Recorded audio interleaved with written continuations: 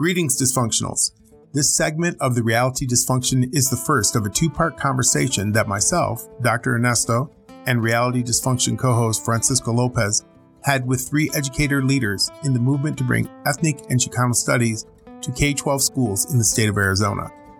Lupe, Carrasco, Cardona, Sean Arce, and Elias Serna are talking with us about the current struggle against the co-optation of ethnic studies into a heroes, holiday, and food curriculum that purports to celebrate differences while simultaneously providing no meaningful critique of the oppression of brown folks within the U.S. settler colonial system. Many of you will remember Brother Arce as one of the leaders in the Tucson MAS struggle when the state of Arizona passed HB 2281, outlawing the teaching of Mexican American studies. Our conversation starts with Brother Arce recounting some of the events leading up to the overturning of HB 2281, first by the United States Court of Appeals for the Ninth Circuit Court in 2015, and then by Judge Wallace Tashima, who reversed himself in 2017 and found the state of Arizona acted with racial animus in passing HB 2281. What's going on, gente? Francisco, right here from Inland Empire, educator, Moreno Valley. Good evening, everybody. Sean Arce. I'm currently a ethnic studies teacher in Los Angeles Unified, Central Los Angeles. I'm also a member of CHITO, the Chicano Institute for Teaching and Organizing, and I am in a huge support of the Association of Raza Educators, hoping to join them in their efforts here on the local level. Very honored, humbled to be here with each and every one of you. Hello, I'm Guadalupe Carrasco Cardona. I'm a teacher in downtown Los Angeles at Roybal Learning Center. Been a teacher for 21 years. I've taught, the social studies, ethnic studies, and all of the English from freshmen through seniors. Love my job, love all of the young humans I've been able to be a part of their learning journey over these years. I'm also the chair of the Association of Raza Educators. And also, a big fan of CHITO as well.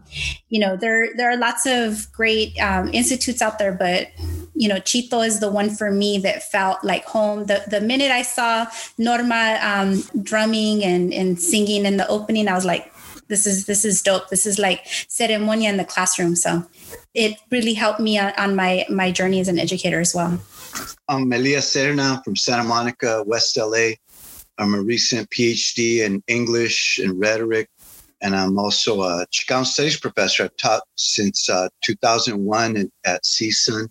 I'm also a co-founder of the Chicano pop-up book movement, Raza Studies Now, and we've done Chicano pop-up book presentations at CHITO. It reminds me that's where I think a lot of us met. I mean, even Sean. I met Sean at the MAS transformative conferences, and then Todd and Lupe, we kind of met through CHITO or at CHITO at these conferences. And I've also taught ethnic studies at Santa Monica High School and the Long Beach Unified program. And this last academic year, I was an assistant English professor at the University of Redlands. For those of you who know, that Brother Arce was one of the main drivers in the Tucson Mexican American Studies struggle. That struggle itself has been really well documented. What I was hoping that you could do, Sean, start us off around the court victory where HB 2281 was struck down as unconstitutional, and then bring us forward to what's happening right now in California. Yeah, definitely. You're going to make me reverse it going backwards. I've never done this before starting there, but I got to be quick on my feet. In 2010, the state of Arizona passed the anti-ethnic studies law. There are several provisions within that law. Namely, it said school districts or classes cannot teach in a way that promotes resentment against white people, that attempts to overthrow the U.S. government, etc. And so these four provisions, we were part of an ethnic studies program. I think still one of its kind, a K-12 comprehensive Mexican American Raza Studies program, and we started that in 1998. 12 years forward, 2010, the state of Arizona passes this law, so we contested it in the federal courts. The first time around in the district court, we lost. The teachers were found to not have any legal standing because we're public officers of the state, right? And so our children proceeded on with the lawsuit. We ended up going to the Ninth Circuit Court of Appeal. And I think in the Ninth Circuit Court of Appeal in San Francisco in 2015 was probably the first time that Xicano Studies as a discipline has been on trial at that level, right? The Ninth Circuit being right below SCOTUS. And so the trial was remanded back to the federal district court, still the federal courts, due to that, that possibility of racial animus towards Mexican Americans, Chicanos, Chicanas, right? And so it was remanded back. And then in 2019, we went through a 10-day trial. And I believe, I don't know if Francisco might have been there, but everybody else here was present, right, at the proceedings. And so a 10-day trial spanning over 2 months, 1 week, one consecutive week in the month of June, and then one consecutive week in the month of July. So this, mind you, this was a 7-year legal struggle. And we merely saw it as an obligation to our community, right? Saw as an obligation to our antepasados who had struggled so much for us. And then our own familia's experiences within the school system, right? A system that is dehumanizing, that is deculturalizing. An example, my parents, born and raised in Tucson, Arizona, right? They were really dehumanized in that school system. Their names were changed. They were hit for being Spanish, literally, both metaphorically and physically, right? They try to beat the Mexican out of our parents. And so we are legacies of that trauma. We endured that trauma. And so we needed to counter that, right? To honor that struggle that our parents had gone through. Finally, in 2017, the U.S. District Court ruled that the state of Arizona enacted, which is creating the law, and enforced the law through racial animus toward Mexican Americans, Chicanos. And that's significant. It's a very significant case in that it's the first time, again, Xicano Studies has been through the federal court systems. Interestingly, we were, it's very difficult to prove racial animus in the courts. Almost impossible, right, to win racial discrimination lawsuits at the federal level. And so it's significant for those reasons. It's significant in that I really believe it has informed and inspired, right? People could learn a lot from the great strength that we had and the awesome curriculum, but they could also learn from some of the missteps that we took and improve upon and build upon what took place in Tucson. So those are some of the implications, and we see it, ethnic studies, Xicano Studies, spreading nationwide. And we've been fortunate to engage and develop these beautiful relationships, with folks like Sister Lupe here, who is, a true ethnic studies practitioner, right? I consider ethnic studies scholar activist because she is not only involved in the classroom, but she's leading the efforts, honoring, this past year, honoring the 50th anniversary of the Chicano moratorium, and numerous other efforts Lupe is involved with. So these, our struggle has allowed us to make these really critical conectas with folks like Elias, folks like yourself, Francisco, Lupe. Okay. So those are some of the implications in terms of education and developing these necessary relationships, right? And it's really like familia. We all understand the critical moving this work forward. And we see it as continuous with the Chicano movement. It's not something that came out of nowhere, right? We also were informed and inspired by the Chicano movement, and we need to continue that. Some of the other implications of the case are some other outside of the realm of education. The Arce case has been utilized to initially stop the Muslim ban. This administration trumps Muslim ban in the various district courts, about 3 or 4. The Arce case was invoked to stop the Muslim ban. Unfortunately, that has since been determined as being constitutional. But yet another very significant case that is part of our greater movimiento, right? Part of the Chicano Mexicano movement, I believe, and beyond that, right? To extending that to our Centro Americano familia, our relatives, right? Is the whole DACA case, right? So DACA, this administration also tried to eliminate DACA, okay? And DACA in the federal courts was challenged, and at those lower federal courts and at the Ninth Circuit specifically, the Arce case was invoked. Arce, state of Arizona, to actually stop Trump's elimination of DACA. And then it was also in the recent ruling that went to the Supreme Court this last summer, or this last December, I believe it was, and the ruling took place. Arce was also invoked, right? So we see that Xicano Studies is not just within the realm of the four walls of our classroom, but it extends well beyond that in terms of everyday life. And that's the intention of it, right? Our connection. If there's no community connection to what we are teaching in the class, no relevancy, we're not doing ethnic studies. We might just be doing something like the state of California is proposing, a celebration of holidays, heroes, some superficial things. That is not ethnic studies. Ethnic studies is about, specifically countering all of those systems of oppression, right? And moving our community forward, right? And working in the best political, economic, social interests of the Chicano community and all oppressed peoples. That's where I am right now. And I'm very fortunate to be in Los Angeles with a beautiful community, majority brown community, significant Black community, a very historied community right there along the the Central Avenue corridor with the Black Panthers, with the Black Power movement, with the Chicano movement, going way back to, the Pachuco days of World War II, that we are merely extensions of that history. We are merely extensions of that struggle, and we have that responsibility. And I'm just honored to be in the position because of each and every one of you here to be able to continue that work and embrace it as an obligation, right? To continue that work for and with our community. So that's where we are right now.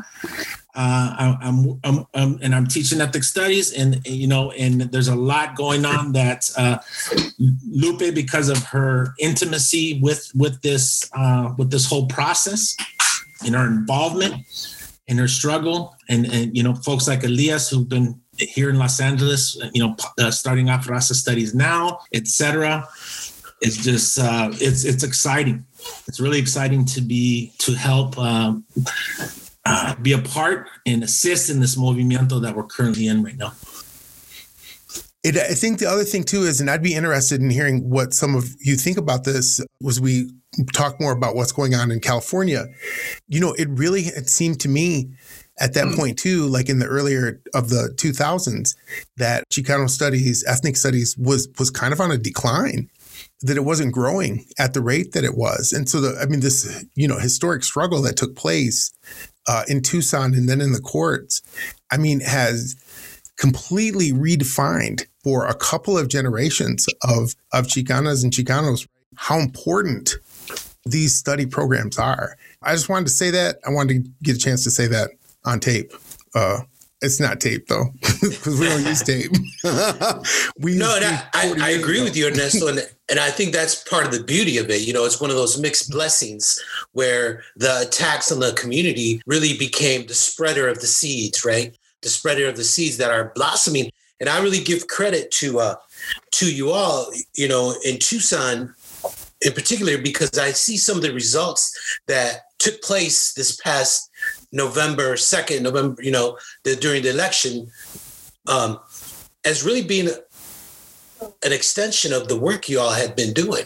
Yeah. Because I'm sure a lot of those community organizers, a lot of those voters, a lot of those community members that took the time, that have put the effort, have, walked the pavement to organize the community, were truly part of your all's efforts and an extension of that.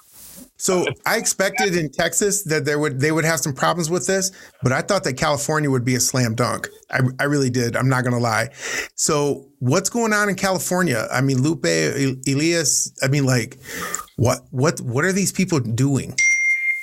So, Elias, do you want to speak to like the like resurgence of the movement after what happened in Tucson, and then we can kind of like yeah. Okay. And then, and I think you have the details on this current, the hijacking, as some of us are calling it, of the policy.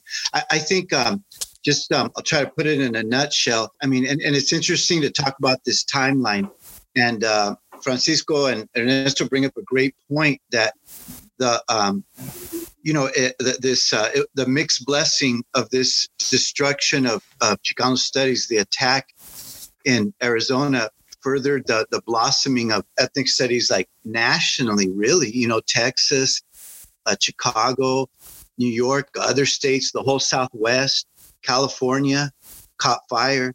I remember in 2011, 2012, that there was a change in wording from Save Ethnic Studies, which was, I think, the name of the teacher group that started, to Spread Ethnic Studies.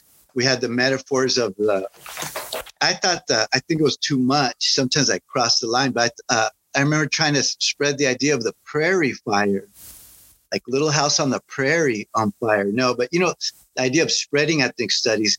And then the metaphor that really took off was seeds. Because I remember Jose, he kind of talks about it in Precious Knowledge in the film. And then UCLA had their Chinachli program, the whole concept of the seed. I thought we used to read Ernesto Cardenal, his phrase, they try to bury you, but you were a seed.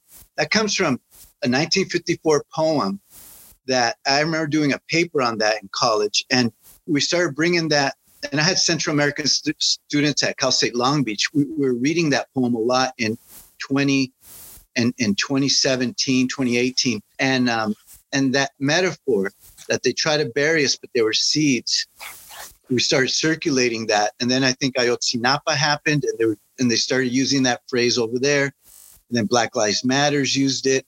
And then recently someone said, it comes from a Greek poet in the 80s.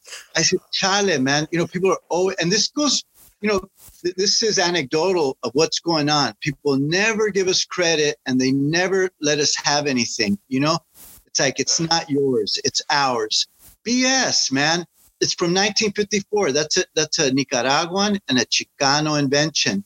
Nicaraguan wrote it in 54. And in Tucson, we popularized that phrase, and to the point where they're using it with the George Floyd protests, up to this day. And so, I think sometimes we have to own our stuff. And that's we're not raised that way sometimes, but we kind of are. My mom always told us, no sean dejados. Don't let yourself be taken. Don't let yourself be abused. Be assertive. And so I think it's a time to be assertive. And just to wrap up the seed spreading, I want to say that a lot of it starts off with the first Raza Studies Now conferences. We modeled them after because we had been attending the transformative conferences that MAS did in Tucson. And the first summer after the court, and because they were in so much protest, we took on a conference, and we did it at Santa Monica College. We did 2 in a row there. Then we did the third one at PYFC. So we did 2012, 13, and 2014. And we did one 2015. We were just pushing. We were pushing the idea. Javier San Roman from Arre, we had a conversation one time. What are we? Are we Knox? Are we like a organized? Are we activists? We're teachers. And we said that the Raza Studies Now was a platform. We're putting up this platform, and we always emphasize practitioners. We brought in the local ethnic studies high school teachers that we had. And also people like Juan Gomez Quiñones spoke, Descansa en Paz and Power, and Rudy Acuña, and Jenny Luna, and a bunch of activist scholars. And but we always had high school practitioners talking about Chicano studies, ethnic studies. Melina Abdullah, Alex Sanchez from Homies Unidos spoke at a Raza Studies Now. And so we try to get the fires going. The other little metaphor I use is that Raza Studies now for 4 years, we would run the football like 2 yards, 3 yards. We would get some things going. And then Jose Lara and Arre, I don't want to promote the cult of personality, but I really admired Jose and the folks at Arre and Unión del Barrio. They took the ball and they ran it 100 yards for a touchdown. And that was 2015 when it passed at El Rancho, the high school requirement. Then San Francisco Unified passed it, and like the same or the next week, LA Unified. Those were two of the largest districts. And once they passed it, then it was an earthquake, and all kinds of high school districts throughout the state. I think 2015 might have been the year that it really took off. And then everybody starts creating classes, programs, high school requirements. Santa Monica was an early pioneering group. And just to end my part, in Santa Monica, and again, it's anecdotal, we brought in Sean to develop a program. The school district politicized it, and they didn't like Chicanos. I'll say that on the air. Santa Monica School District is afraid of Chicanos. They don't like us. They never have us in positions of power unless we force ourselves there. And so they hired Sean for like 2 years and let him go. So they hijacked our ethnic studies programs in Santa Monica. And in a similar way, I think the state policy, the state superintendent they're getting in front of the wagon, and they're trying to, and forget the wagon, that's pioneer, but they're getting in front of the train and they're trying to drive it. But see, that's a movement, and it's also teachers organizing. And we need to take it back. But the last thing I do want to say is that Ben Allen is at the head of it. There's probably a few people, but Ben Allen, I'll single him out because he's the director of the California Department of Education. He's a high-ranking senator, and he's also the chair of the California State Jewish Caucus. That group in particular that did some major manipulation to hijack ethnic studies. And I know Lupe will go into detail, but for the record, Ben Allen is from my hometown, Santa Monica. And I've said this before, he's from the wealthy part of an already wealthy city. It's like saying he's from the wealthy part of Beverly Hills. And Ben Allen happens to be from the same neighborhood that Stephen Miller, the right-wing Nazi that was in the Trump White House. They grew up in the same neighborhood. Not going to say they're ideological twins, but they have a lot of similarities. They play a neoliberal, anti-Mexican political agenda. Ben Allen is a typical liberal, Santa Monica liberal, but he has never championed Chicano issues in Santa Monica. And he orchestrated the takeover of ethnic studies. So is the problem with ethnic studies is that includes Xicano studies? Chicanos are the problem in ethnic studies, huh? And they bring up a very specious argument that Jews are ethnic and we should be part of ethnic studies. And on paper and at the surface, it makes sense, but it's a specious argument. It's a false, disingenuous argument. The Jewish community has a history of operating with their whiteness. And Ben Allen, for the record, I never have seen him as a persecuted minority in the city of Santa Monica. I've always understood Ben Allen as being a rich white boy from north of Montana, the wealthy part of an already wealthy city. So I'll end with that. Well, you're absolutely correct about Ben Allen and the Jewish Legislative Caucus. So I have to kind of give some context also. So back in late 2018 is when the California Department of Education brought together educators who would be on the Model Curriculum Advisory Committee. And so I wasn't one of the writers. I was just an advisor that was kind of saying, we need more of this, tweak that needs to come out. And so we essentially at that time said, look, 3 meetings is not enough time to put out a good, critical curriculum. And what we were told over and over again was AB 2016 does not have the funding to bring you all together. And when I say funding, I'm not talking about they paid us, because we all did it as volunteers. like what they paid for was just our air flight and our lunch. Okay, so we essentially, went there on our own. Like we all had to take days off of work and whatnot to be there. And so supposedly there wasn't any money. And then we finally got through our 3 meetings and we did the best we could, right? And so if you really want to know, it isn't the Chicana section, the Latina section that has been the big, issue. It's actually our Asian American section, because we wanted the Arab American studies to be in there, right? And across the state of California in various Asian American departments, they've agreed that the Arab American section belongs there. But specifically what caused the crazy, the crazies to come out was a lesson that included the boycott, divestment, and sanctions against Israel. When we finished our 3 sessions, there was a very quiet period. And that was because the crazies were actually going against the health curriculum that was being written around the same time. And so all those that were, that didn't want anything having to do with like LGBTQ or anything having to do with those types of issues were really like focused on that. But when Ben Allen and the Jewish caucus sort of took note of like, oh, whoa, hold on, there's this Arab American section in there. And we did have a Palestinian amazing educator on our advisory committee who put together, under pressure of no time, these really great lessons, right? And that was actually what caused the storm. After a quiet period of not hearing anything, the curriculum was open for public comment. And it was like, we're already getting towards the end of public comment, like maybe like 2 weeks left, when finally we started getting phone calls. Like I literally had on my cell phone messages from like Breitbart, from the Wall Street Journal, from the Los Angeles Times, various reporters that were wanting to interview me about specifically that Arab studies.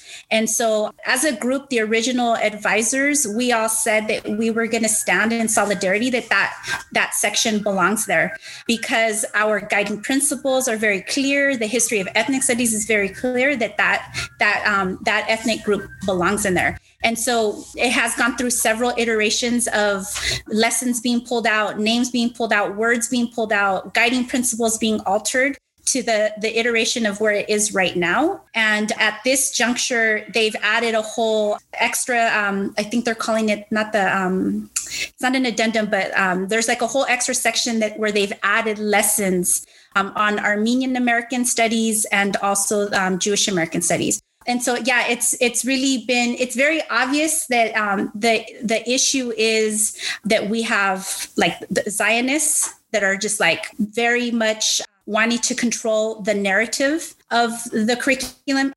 And if you say anything about that, if you critique that in any way, then you are called anti-Semitic, right? Which is completely ridiculous, right? Like to say that is very illogical. To automatically say all these folks are anti-Semitic because of wanting to recognize the atrocious conditions that Palestinians have endured in Palestine. It's not logical, right? It's like, it doesn't make you anti-Semitic to be against that. It's similarly like, I have issues with, what the Mexican government does to indigenous peoples, what it does to Central Americans as they come through. I have critiques of AMLO and a lot of the policies that have happened, but that doesn't make me anti-Mexican, right? That doesn't make me, or, it's just these really illogical sorts of accusations that have been forged against those of us that are working on this curriculum. So we have come together, the original advisors,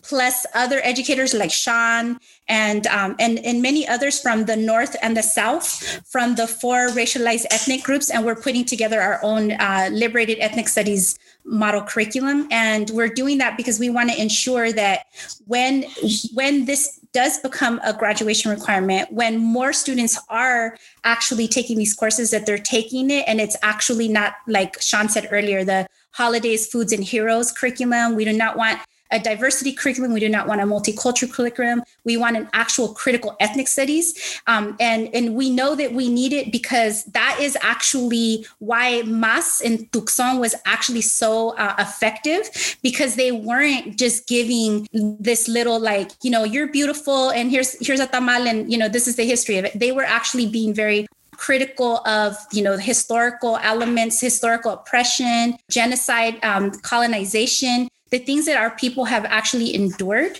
right? But with that critical hope. And we know that works, right? And so if they just give us this watered down curriculum, it's gonna really cheat, California students out of the actual true critical history that they need to know, to be knowledgeable of. But in addition to that, it also takes away protections from teachers. Because I will tell you that you're right. Like you would think in California it would be a slam dunk. I've been a teacher for 21 years. I have taught in California, I have taught in Arizona, and I have taught in Texas. And I have only ever have been a victim of censorship in the state of California. And it shows you too, like one of the districts that censored me was actually the one that Elias talked about earlier, which was the one that brags about being the first district to pass ethnic studies as a graduation requirement. And that's El Rancho School District. If you are Chicana and you're teaching, your classroom, Xicano Studies, then they say that you are racist, which is completely ridiculous, because if you come into my classroom and if you see a student from Guatemala, if you see a student from El Salvador, from Puerto Rico, from Jamaica, wherever they're from, I'm going to help like center my curriculum around their lived histories, their lived, but without ever actually seeing and analyzing what we do, they come in and they throw, oh, you're racist. Why? Because they don't actually want to see us be effective. They just want little youth to want a piece of this American pie, right? Because that's what they think social justice is. Put Black, Brown, Indigenous bodies in college, put them into these corporate positions and have them do the same old thing that this country does, right? Like that's what they think if you kind of replicate that's social justice. And we're saying no. We're saying there's something wrong with this system. We want Black, Brown, and Indigenous bodies and universities to learn about it and to transform and to end all of this oppression, not to be like to continue the roles of the oppressor. Thanks for listening to the first part of this important conversation about Xicano Studies. The struggle for knowledge about self and community is one that affects us all. Look for part 2 in the coming days. In the meantime, leave us a comment and follow the Reality Dysfunction on Podbean and like our Reality Dysfunction Facebook page. We hope to hear from you soon.